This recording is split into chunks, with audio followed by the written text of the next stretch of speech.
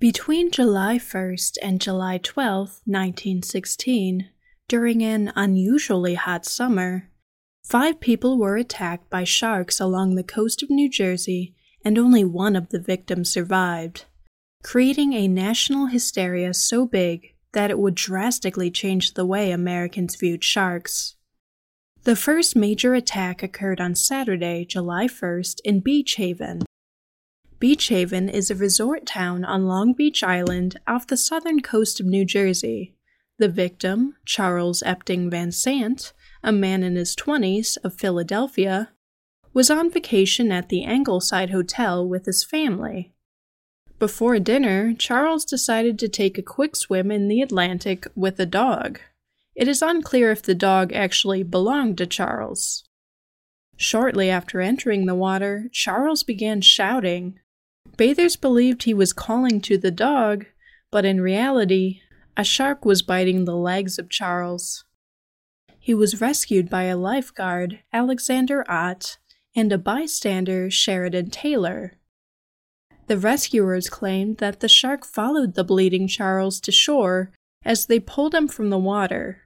At 6:45 p.m., Charles bled to death on the manager's desk of the Angleside Hotel. Witnesses of the Beach Haven fatality estimated that the shark was 9 feet long. Despite this brutal attack and many sightings of large sharks swimming off the coast of New Jersey, beaches along the Jersey shore remained open. Ocean swimming was still a relatively new form of entertainment in 1916, and many people were skeptical that sharks would even attack a human. The attack on Charles was minimized, and swimmers were encouraged to get back into the water. The second major attack occurred on Thursday, July 6, 1916, at the resort town of Spring Lake, New Jersey, only 45 miles north of Beach Haven, where the first attack had occurred. The victim was Charles Bruder, age 27, and since he happens to have the same first name as the last victim, I will refer to him by his last name, Bruder. Bruder worked as a bell captain at the Essex and Sussex Hotel. He was attacked while swimming 130 yards from shore. The shark bit him in the abdomen and severed his legs. Bruder's immense blood loss turned the water red. After hearing screams, a woman notified 2 lifeguards saying, from her point of view, that a canoe with a red hole had capsized and was floating just at the water's surface, when, in reality, the red was actually Bruder's blood. Lifeguards Chris Anderson and George White rowed out to Bruder in a lifeboat and realized he had been bitten by a shark. They pulled him from the water, but unfortunately, he bled to death on the way to shore. According to the New York Times, women were panic-stricken and fainted as Bruder's mutilated body was brought ashore. Guests and workers at the Essex and Sussex and neighboring hotels kindly raised money for Bruder's mother in Switzerland. The second attack was taken more seriously. By July 8th, armed guards and motorboats were patrolling much of the Jersey shore. Many beaches were closed, and some towns constructed metal nets to keep people separated from the open ocean. The next 2 major attacks took place in Matawan Creek, near the town of Keyport, New Jersey, on Wednesday, July 12th. Located 30 miles north of Spring Lake, where the attack of Bruder had occurred, Matawan resembled a Midwestern town rather than an Atlantic beach resort. Matawan's location made it an unlikely site for interactions between sharks and humans, seeing as it didn't even border the ocean. That's why when Thomas Cuttrell, a sea captain and Matawan resident, spotted an 8-foot-long shark in the creek, not the ocean, the town dismissed him. Around 2 p.m., a group of local boys, including 11-year-old Lester Stillwell, were playing in the creek together. One of the boys had brought along his pet dog, which was swimming with them as well. At an area called Wyckoff Dock, they saw what appeared to be an old weather-beaten board or log.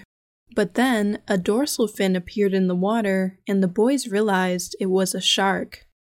Before Lester could climb from the creek, the shark pulled him underwater. The boys ran to town for help, and several men, including local businessman Watson Stanley Fisher, age 24, came to investigate. Watson and others dove into the creek to find Lester, believing he had to have suffered a seizure. After locating Lester's body and attempting to return to shore, Watson was also bitten by the shark in front of the other townspeople. This bite caused him to lose Lester in the water. Watson's right thigh was severely injured, and he unfortunately bled to death at Monmouth Memorial Hospital in Long Branch at 5:30 p.m. Lester's body was later recovered 150 feet upstream from the Wyckoff Dock on July 14, 1916. The fifth and final victim, Joseph Dunn, age 14, of New York City, was also attacked on July 12th, only a half-mile from the Wyckoff Dock, and nearly 30 minutes after the fatal attacks on Lester and Watson. The shark bit his left leg, but luckily Joseph was rescued by his brother and friend after a vicious tug-of-war battle with the shark. Joseph was taken to St. Peter's University Hospital in New Brunswick. He was able to recover from the bite and was released on September 15, 1916. As the national media shared stories of these attacks, a shark panic began. This panic was quoted to be unrivaled in American history, sweeping along the coasts of New York and New Jersey and spreading by telephone and telegraph, letter, and postcard. After the first attack at Beach Haven, scientists and the media only reluctantly blamed the death of Charles Van Sant on a shark. Some articles inferred that the shark must have been preying on the dog and must have attacked Charles by mistake. The media's response to the second attack was more sensational. Major American newspapers such as the Boston Herald, Chicago Sun-Times, the Philadelphia Inquirer, the Washington Post, and the San Francisco Chronicle placed the story on the front page. The growing panic cost New Jersey resort owners millions of dollars, in today's money, in lost tourism, and sunbathing declined by 75% in some areas. On July 8, 1916, after the second attack, a press conference was held at the American Museum of Natural History, with 3 scientists as panelists.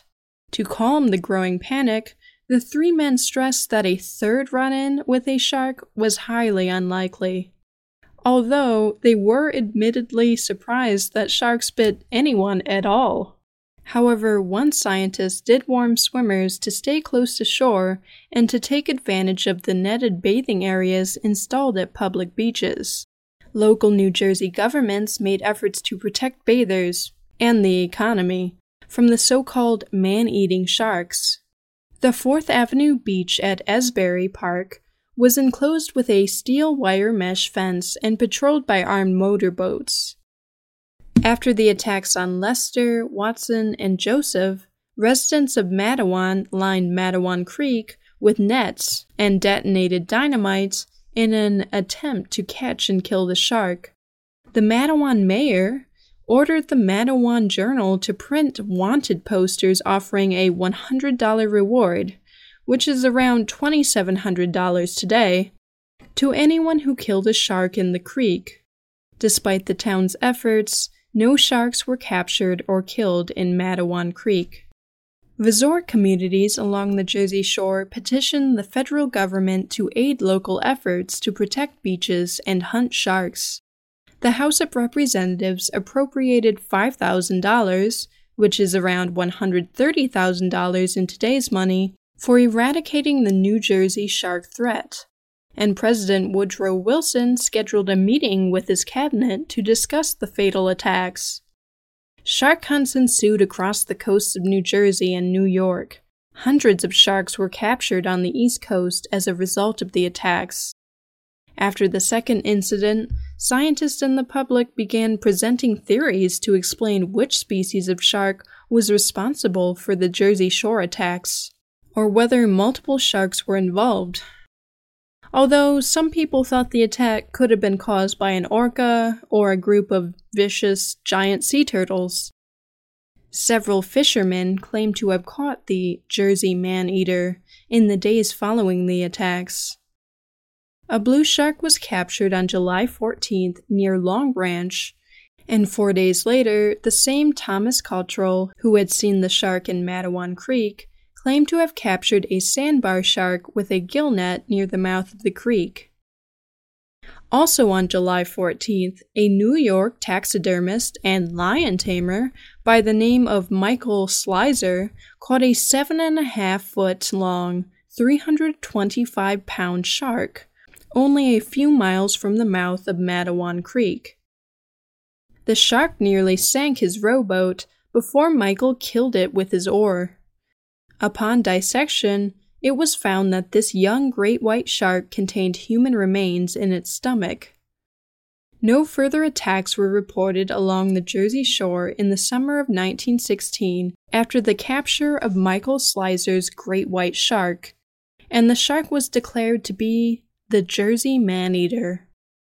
However, many people were skeptical of this assumption and proposed that the remains may have been from an already dead individual at sea, or perhaps the remains were not human at all. Some experts believe the culprit was not a great white shark at all, but a bull shark.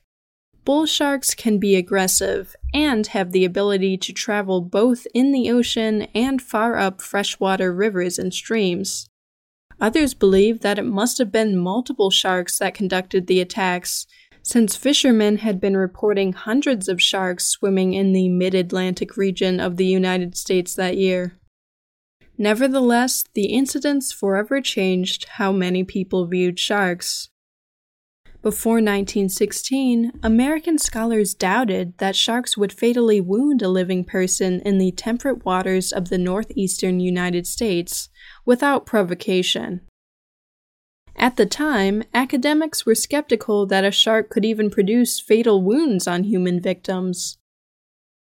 Some asserted that a shark's jaws did not have the power to sever a human leg in a single bite.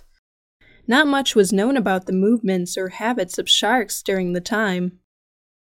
However, by the end of July 1916, many people were taking the capabilities of the great white shark more seriously, with many newspapers beginning to describe great whites as evil and saying that the man-eaters would not hesitate to attack humans when given the opportunity.